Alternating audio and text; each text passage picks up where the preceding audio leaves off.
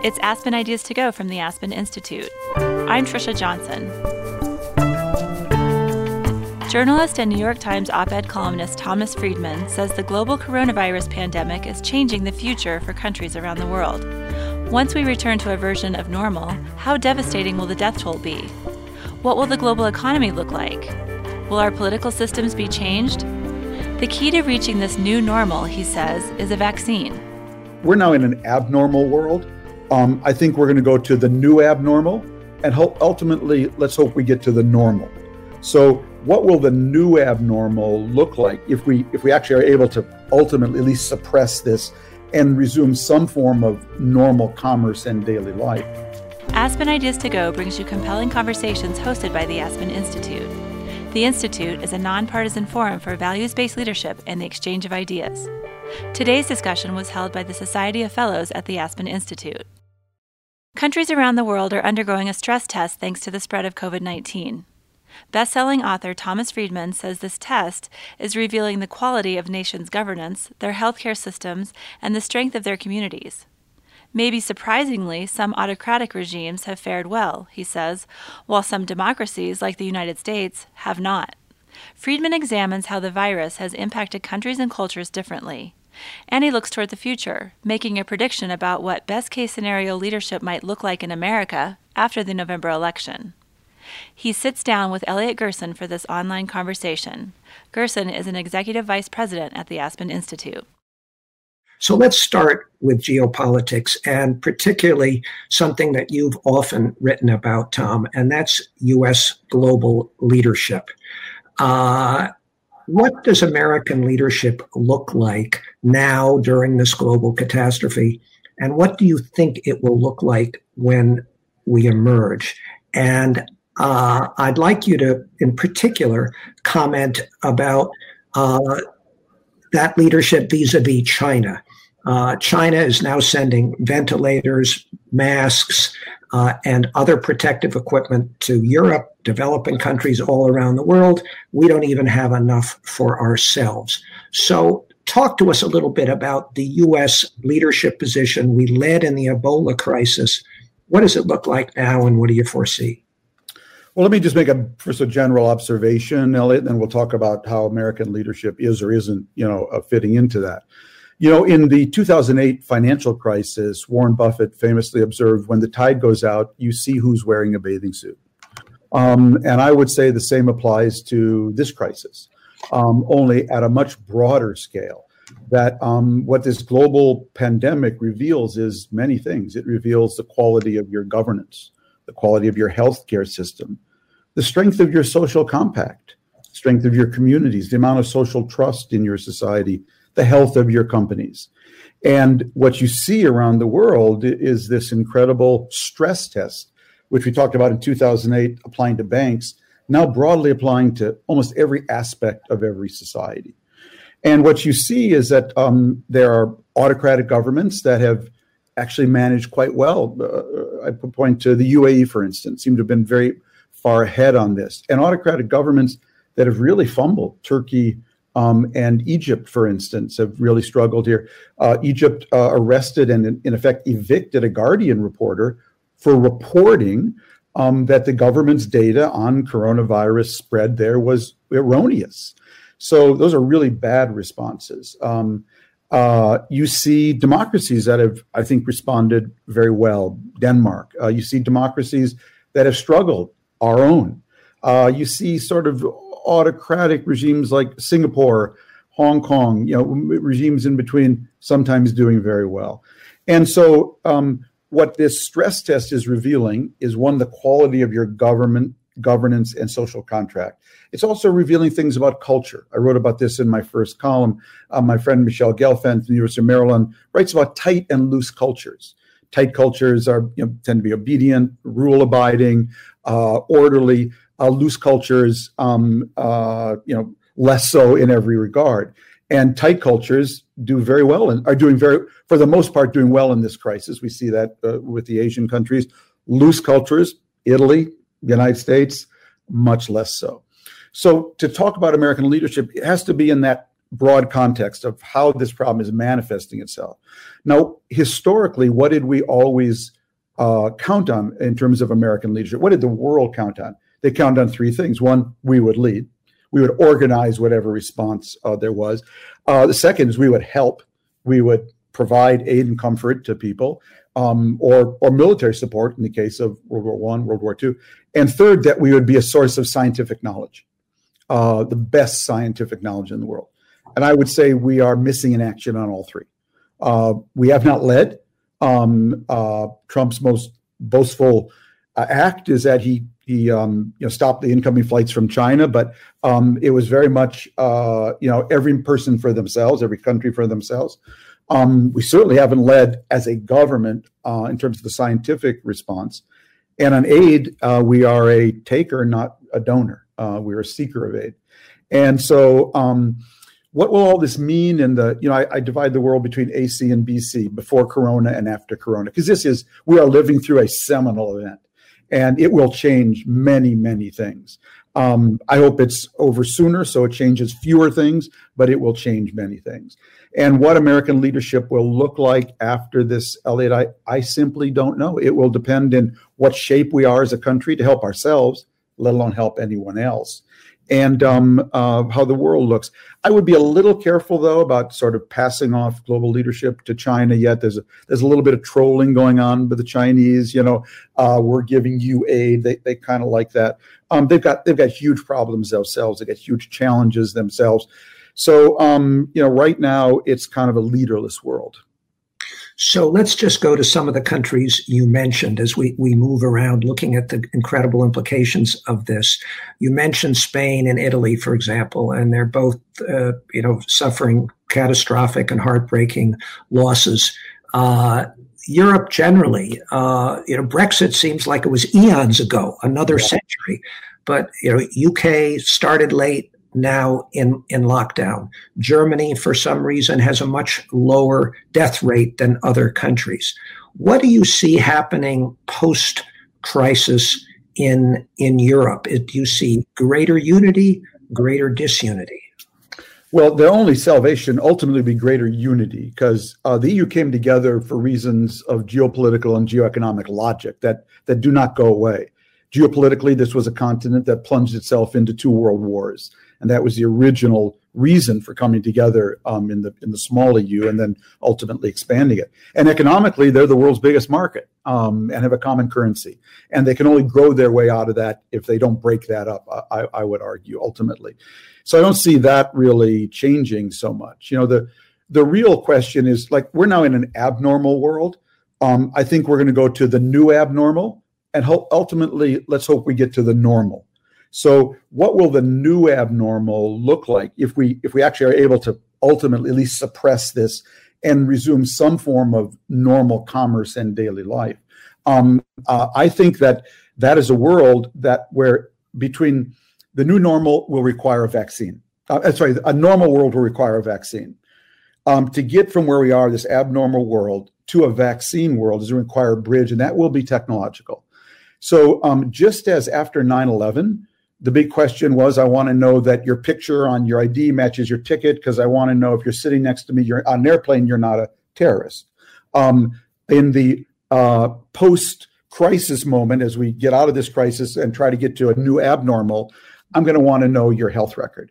I don't want to sit next to you on a bus. I don't want to sit next to you in a restaurant. I don't want to sit next to you on an airplane without being assured that you're not a carrier of the virus, not a terrorist, that you're a carrier of the virus. That's what I'm going to want to know now. And we're seeing an explosion right now as we speak of digital apps. There are already people who are involved in apps. I think it's called Kinsa is one of them, where their temperature is taken and sent to the cloud every day. I think that's going to get really refined. I think it will involve tracking. I think there will be huge civil liberties questions over this, just as there were after 9/11 about tracking your phone and tracking people coming into the country. But we're headed for, I would argue, a huge civil liberties tracking debate. That is the only way we can get from shelter in place to a world of vaccine and still be able to function. because it's going to require a level of trust. Who are you? What is your temperature?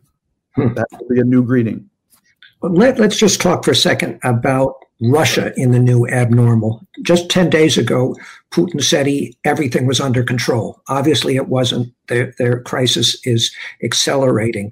What should we be concerned about there with respect to, for example, disinformation, taking advantage of global vulnerability, cybersecurity?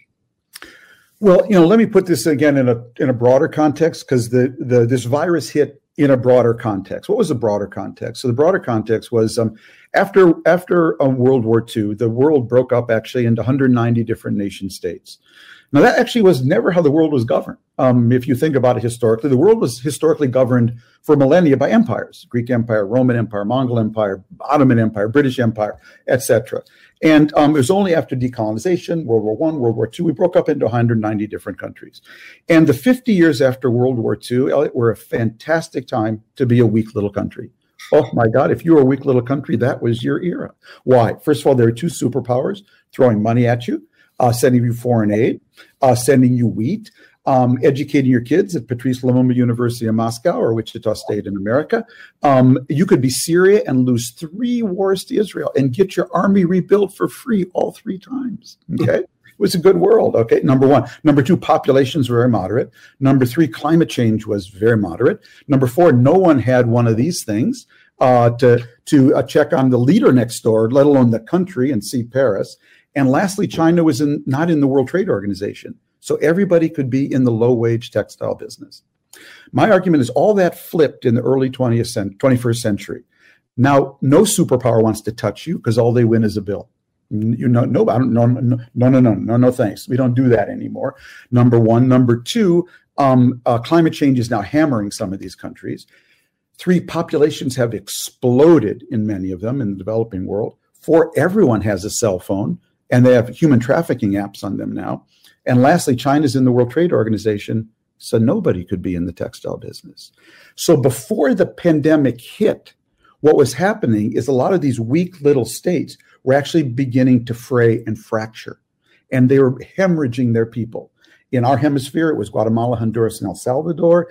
Across the ocean, it was sub-Saharan Africa, the Middle East, Syria, Libya. We cracked some of them just cracked on their own. And what this was doing was dividing the world into a world of order and a world of disorder. And the biggest geopolitical thing happening in the world was people trying to get out of the world of disorder into the world of order, fundamentally changing the politics of the world of order, creating all these populist nationalist backlashes. So that was going on the eve of the coronavirus pandemic. Now, what it is going to do is absolutely exacerbate that problem. States that were fracturing could literally dissolve. What's going to happen in a place like Syria? The only hope for these places is going to be herd immunity. There's no hospital. People don't even, in many places, have clean water to wash their hands, let alone find a doctor. By the way, it's going to be a huge problem in a place like India. Crowded. Modi sent everybody home to the villages again. No doctors, no ability to wash hands consistently, very crowded. So I'm really worried that this kind of post 1945 world, there's a lot of states that may, if this goes on, if they can't survive the herd immunity, which is going to be just terrible and tragic, which is basically everybody gets it. Once about 60% of the population gets it, they have herd immunity, but the elderly, the immune weak are just going to die because there will not be medical services for them. It's going to incredibly stress out these states. And therefore, the movement from the world of disorder to the world of order, I think, will be amplified. And by the way, the world of order ain't in such great shape right now. So we're going to have to go through that phase before we can really think of what does the new Europe look like. So let's just continue a little bit about these trends and what they're going to mean. And yes, the consequences could be catastrophic for what you describe as the weaker countries with poor health infrastructure and the like. But you've also talked about nationalism and autocracy and strong governments. What we're going to have post-crisis is going to be beyond just pandemic. We're also going to be in a deep recession or possibly worse with long consequences. And you think about the Great Depression, it led to FDR, but it also led to Hitler. How do you see this all developing in terms of what we've seen recently in the rise of nationalism and illiberalism and autocracy, those trends against the liberal democratic regimen and structure that we cherish in the West? How do you see that's going to play out?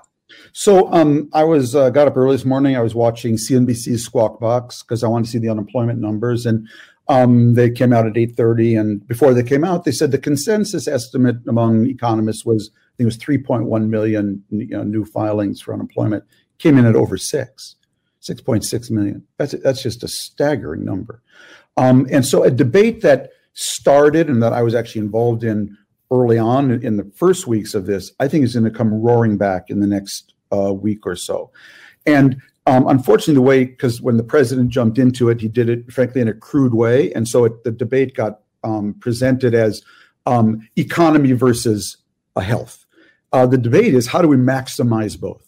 How do we have a strategy here which allows us to save as many people as we can in the near term, quarantine as many people who will be vulnerable, the elderly and the immune compromised, for the long term, but begin to phase back into the economy as quickly as possible on the basis of testing so we can get the economy back going again.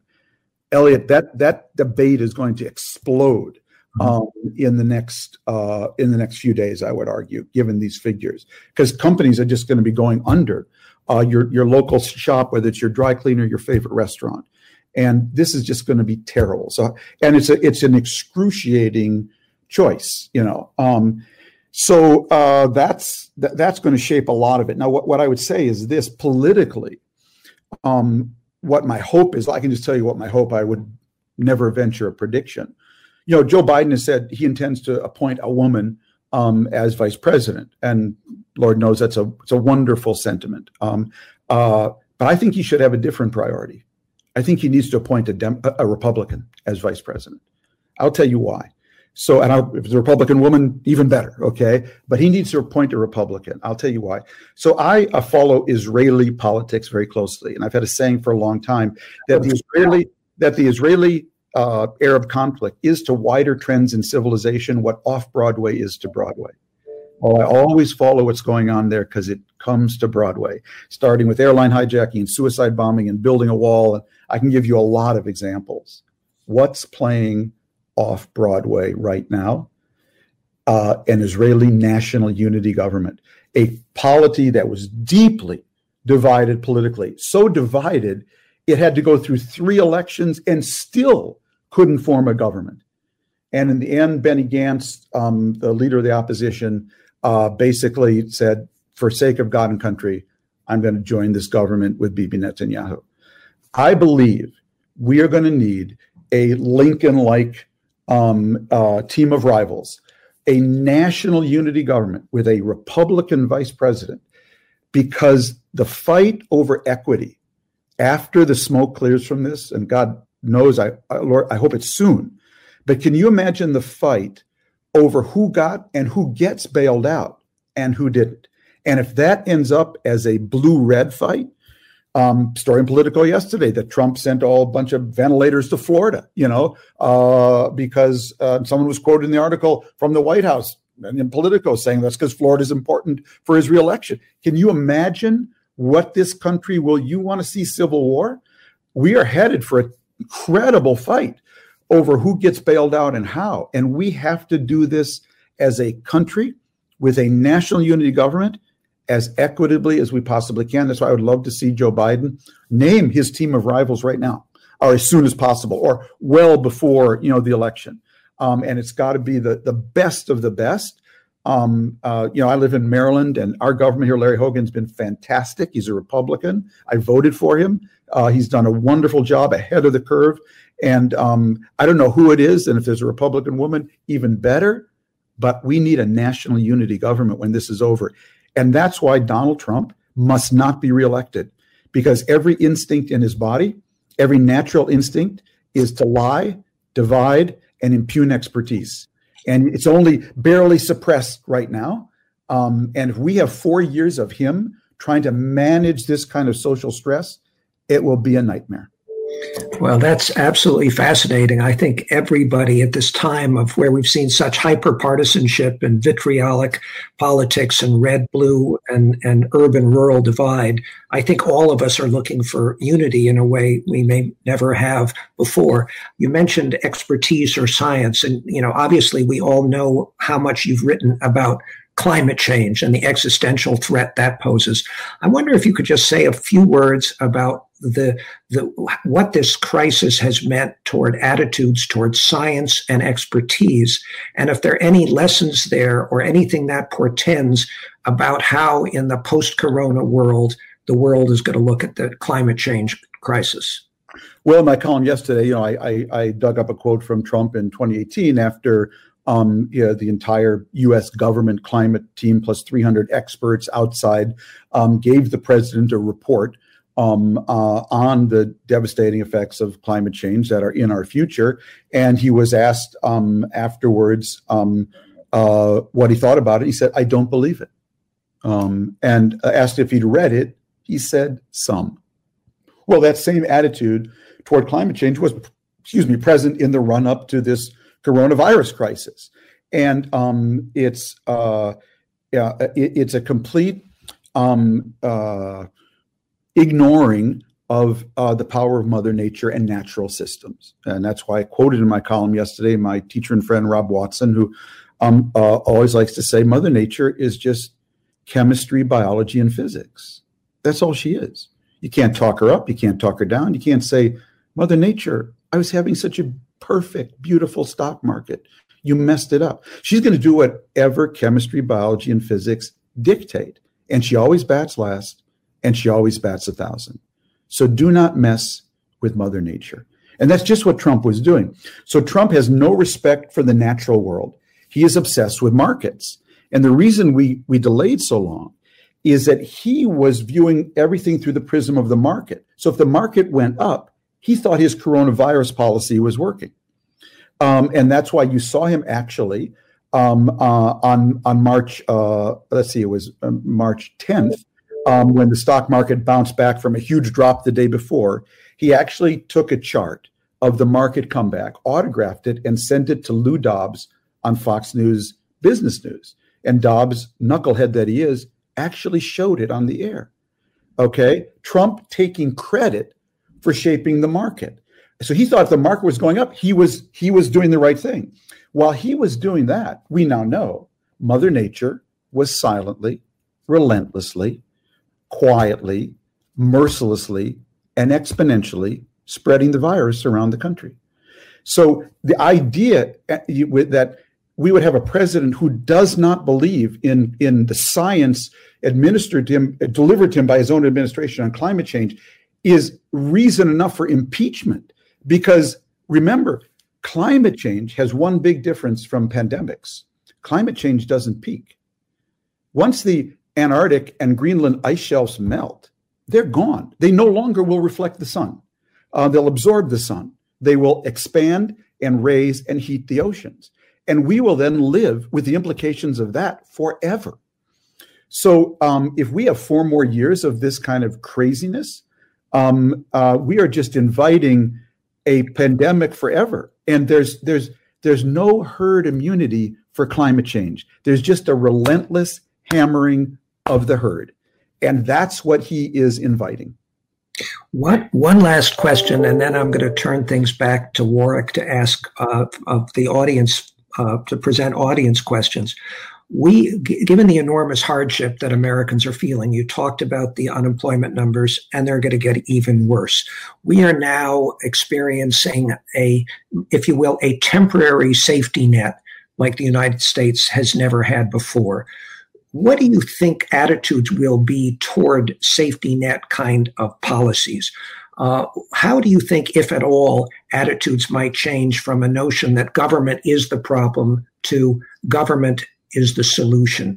Do you think those that will see something after the urgency of the crisis that emanates from an acceptance now in this extreme crisis of the kinds of things that never could have been enacted in normal times?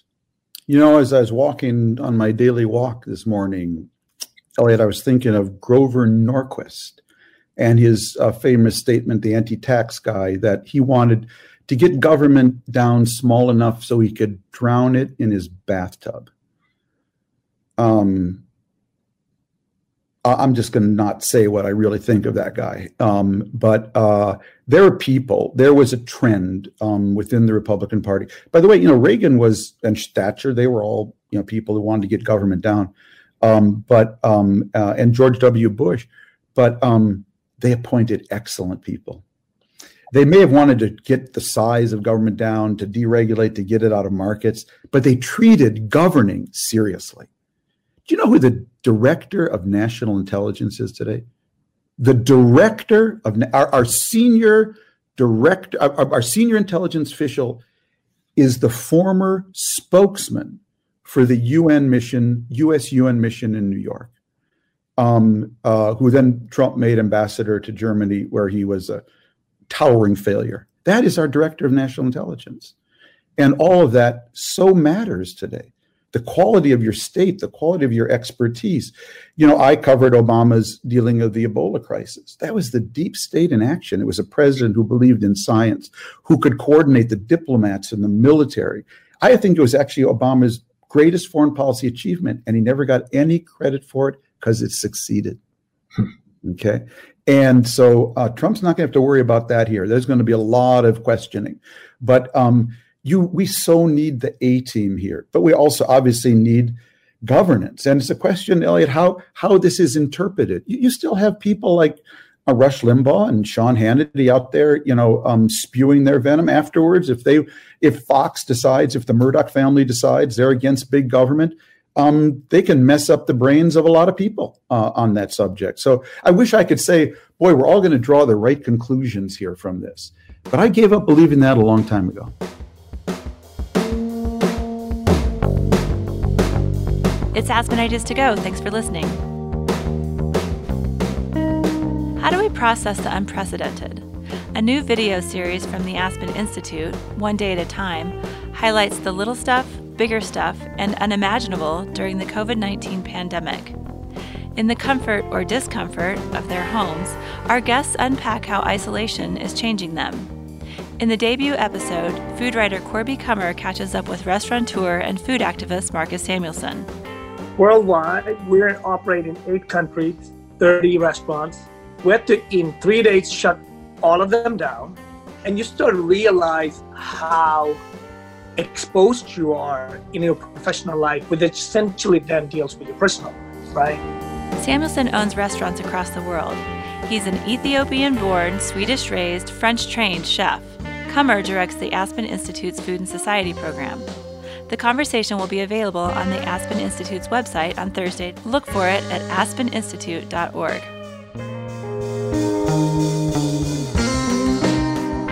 Let's return to our featured conversation.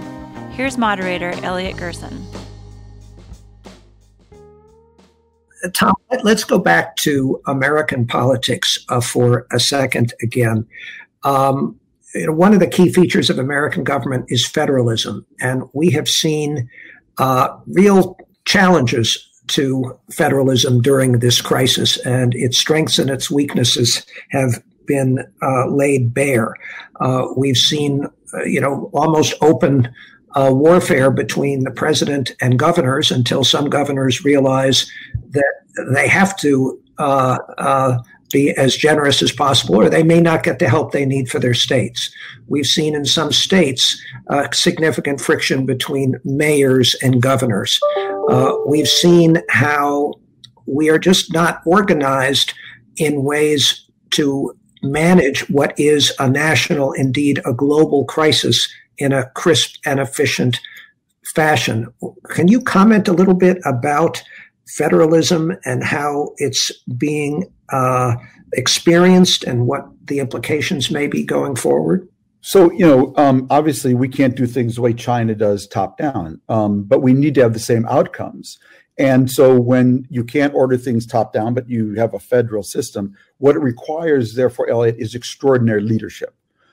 So you would have hoped, that the president would have, on day one, 2 months ago, set up two committees. One is a literally 50-state war room where every governor is in the same room with FEMA, the CDC, and that basically becomes the venue for all decisions about where materials go, also exchanging of information, what's working, rather than the governor of Michigan calling the governor of Maryland, how you doing? You would have that group, and next to it in another room, you'd have a G20 group, where the G20 would be everyone would have a representative sharing the same kind of information, trying to coordinate so we don't have a global fight. Canada's prime minister just an hour ago said, hey, I think some of our ventilators were diverted from here to New York. I mean, and so if we don't organize that, nobody organizes it, and you get this kind of sort of chaotic response. So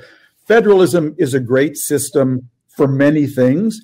It's not great for a crisis like this, absent really smart, far-reaching, firm leadership. The president gave a 2-hour briefing the other night. I mean, that's madness. He should be back being briefed, running the coordination between the time he had to be briefed for the briefing and the time then he briefed. You're talking about at least 3 hours. Mm-hmm. That's madness. Let's stay talking about the media for just a minute. You've made a few references to it already. You've talked about the presidential press conferences. There's now a debate about whether they should even be covered in full. Are they more like the, pep rallies, political rallies, than they are really conveying critical news? How do you think the media is doing? What kind of report card would you give to the media generally, or specific segments of this during this period? Your columns are probably being read now by more people than ever before in history. But no question. The New York Times, all the trusted media, whether it's the Atlantic or the New York Times, the Washington Post, Wall Street Journal, in terms of news, Reuters, AP, I mean, all of them, people are craving navigation right now. They're craving facts, and I think the media, under the circumstances, the mainstream media has done a fantastic job. I'm so proud of my own newspaper, but I'm proud of all my colleagues. We're doing it, and under really adverse circumstances.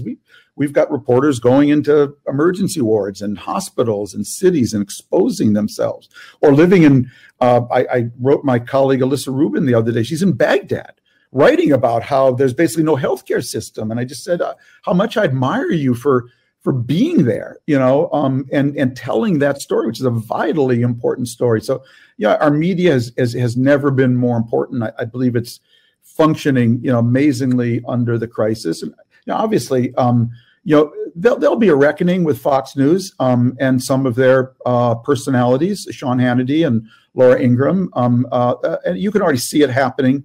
And with the Murdochs, what they enabled, how it slowed us down early on, and there'll be a reckoning, but I'll leave that to the media critics. Let's go back to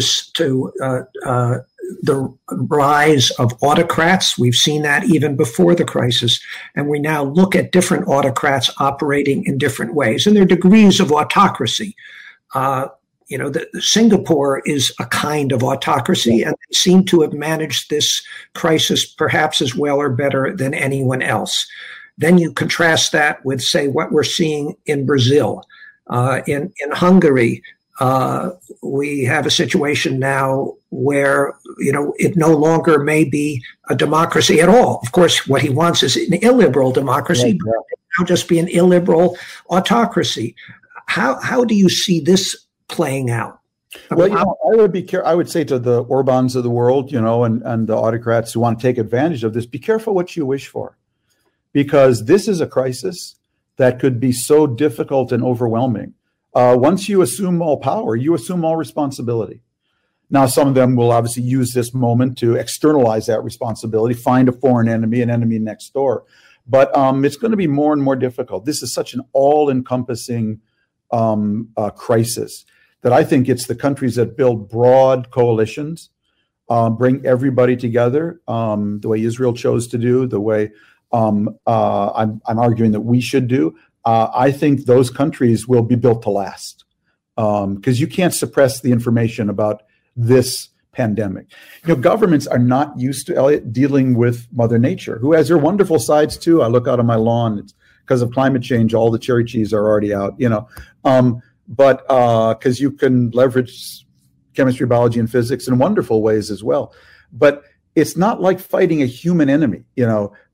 She is relentless, and she just keeps coming at you until the physics, biology, and chemistry change. So she really doesn't care about your politics. She doesn't open at 9:30 in the morning, close at 4, take weekends off.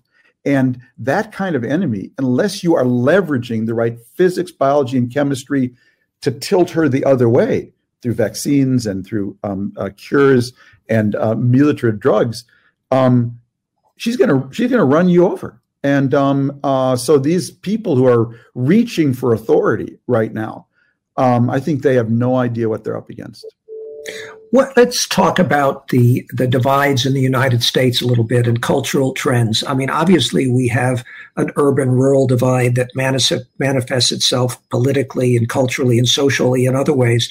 And for a while now, it almost seems that this crisis may be, if anything, exacerbating it. I mean, we have situations where in Seattle, people don't move more than 60 meters or whatever I read today, whereas in Wyoming and other parts of the country, they're still traveling great distances. It was just today that the Florida governor finally put some statewide policies in effect. Do you see, given the fact that this virus is not a Republican virus, it's not a Democratic virus, it's not an urban virus, it's not a rural virus, it affects everybody. Isn't it possible that this could, there's both an optimistic way that this could, create new unity, or it could exacerbate it? Where do you come out on that? Yeah, well, here's a newsflash. Mother Nature does not recognize the border between Florida and Georgia, and so what the governor of Florida was doing was utterly reckless, because this virus will come for everybody. By the way, it'll come for the Panhandle. It'll come for Central Georgia. I'm from Minnesota, and I was talking to Mike Osterholm, one of our great epidemiologists at the University of Minnesota. He was making this point. It doesn't care about blue states, red states. It starts in urban areas because they're denser and more globally connected, but then it just goes out from there. And so eventually, it unless you're sheltering in place and doing the proper things, it will come for everybody. And the governor of Georgia today made the most remarkable statement. He said only yesterday did he understand that people who actually carried the disease could be immune and carrying it and actually convey it and shed it to others. Now, that would be a remarkable statement from any governor today, okay? Because Fauci's been talking about this for a month. But the governor of Georgia, where the CDC is headquartered, for him to make that statement it's really scary. But it shows you that, again, when the tide goes out, Elliot, you see who's not wearing a bathing suit, and you see which governor is a blithering moron. And I fear for people who are living in states. I'm blessed. Larry Hogan, our Republican governor, has just done an excellent job. And in Montgomery County, where I live, our local county, excellent job. The governor, Mike DeWine of Ohio, I think he'll be hailed as a hero when this is over. And these other knuckleheads who think that, because the numbers are what they are today, that's how it's going to be, and it's static, and it would never come across the Texas-Oklahoma border. It's what you get when you impugn science for so many years and you impugn expertise. You get knuckleheads. And now it's lethal. Well, you brought up the topic of the presidential election indirectly by making a vice presidential suggestion. Let me ask some questions about that. Are you concerned about how this election is going to be able to be conducted in November? What should we be doing about assuring, not just dealing with the cyber threats and the other technological challenges to the integrity of it? What if nightmare continues and no one wants to stand in line to vote in November? What should we be thinking about? It's a huge problem, especially if the virus gets suppressed during the summer. both by what we're doing and by reasons of temperature. And I don't know that it will. I know there's a lot of division on that, but then comes back in the fall. And we still don't have a vaccine. That's why we need a vaccine so badly. And absent that, we need technological bridges that will enable people to feel comfortable going out. But I'm worried about so many things like right now that I can't quite get to November yet. I'm just worried about mass unemployment and what that will mean for people's lives, their savings, their hopes, and their futures.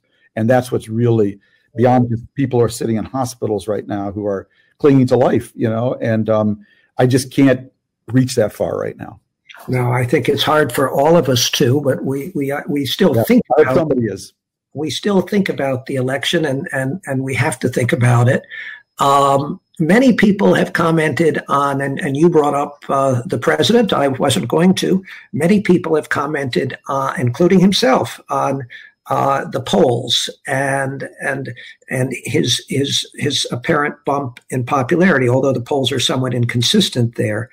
How do you interpret that? I mean, how significant is it? And then, we can remember that, George Bush's numbers went up over 90% after 9/11. And I think his father's number went up over 90%, at the start of the Iraqi war. And of course, he lost a few months later.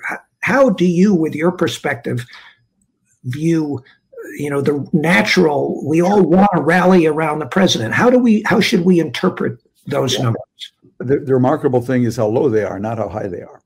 Because the natural human instinct is to not only rally around your leader, but want to believe that he or she knows what they're doing. And so this doesn't surprise me. Look, I wrote this when I wrote my own open letter to the president. I'm rooting for him to succeed. It's never good politics to hope that your party wins only if the country fails. So I'd rather compete against Trump if I were a Democratic candidate on something other than you led us into the Great Depression, frankly. So I'm rooting for him to succeed, and let's argue about other things later. And that's why I don't spend a lot of time in my column attacking him. I'm trying to be more constructive as I can, only because I'm as terrified as anybody about what this can mean to the future of this great country. This is a once in a century event. And this is not a time I'm playing politics. It's why I'm calling for a national unity government, when it's to lead us out of it. You are renowned for your crystal ball in not just political context, but cultural, social ones as well. What kinds of, again, it's too early in this, and we're still sort of in shock and denial about how long we may be hunkered down in this position. But do you have any sense of some of the things that we are now doing that, that might not change in terms of, are we all going to be washing our hands in different ways and constantly in the future? Are we not going? Are our European friends not going to be kissing each other's cheeks? But those are maybe trivial examples. But what kinds of just social interchange is going to be different going forward? One of the things I've learned the hard way, Elliot, is never say things will never be the same. And I've made that mistake. And if I've done it even in this conversation, I take it back. The reason I say that is I've been reading a lot about the 1918 pandemic, and Anne sent me, my wife sent me a story about Minneapolis and St. Paul in the 1918 pandemic, and how each city took a slightly different approach to it, but all the issues were exactly the same. But we came out of that pandemic. We had an amazing century interrupted by a terrible world war, but the world globalized. It continued to be knitted together. Our country grew, and so much depends on how long this lasts and how we navigate our way out of it. And I'm hoping for the best. Well, you mentioned a vaccine, and we're all hoping for a vaccine. Your hope for one before November, unfortunately, is a minority hope at the moment. Yeah.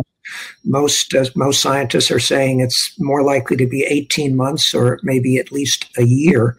But let's imagine we have a vaccine. This is a global crisis, and we're talking about billions of people.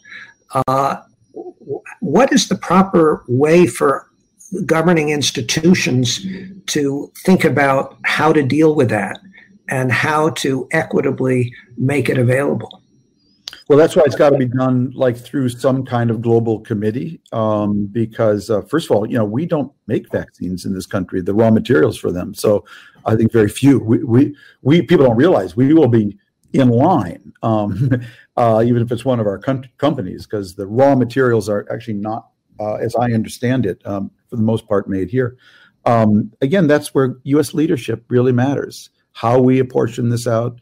You had Trump early on telling a German company, "I want you to come here and have the vaccine done here, so we get it all." That's just not gonna. That's not gonna work. And so, it's why we need this bridge to a vaccine, and why we need some kind of global coordination, and that'd be done in some equitable basis.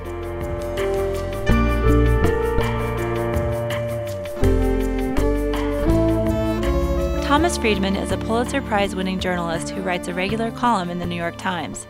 His latest book is Thank You for Being Late, Thriving in the Age of Accelerations. Elliot Gerson is an executive vice president at the Aspen Institute.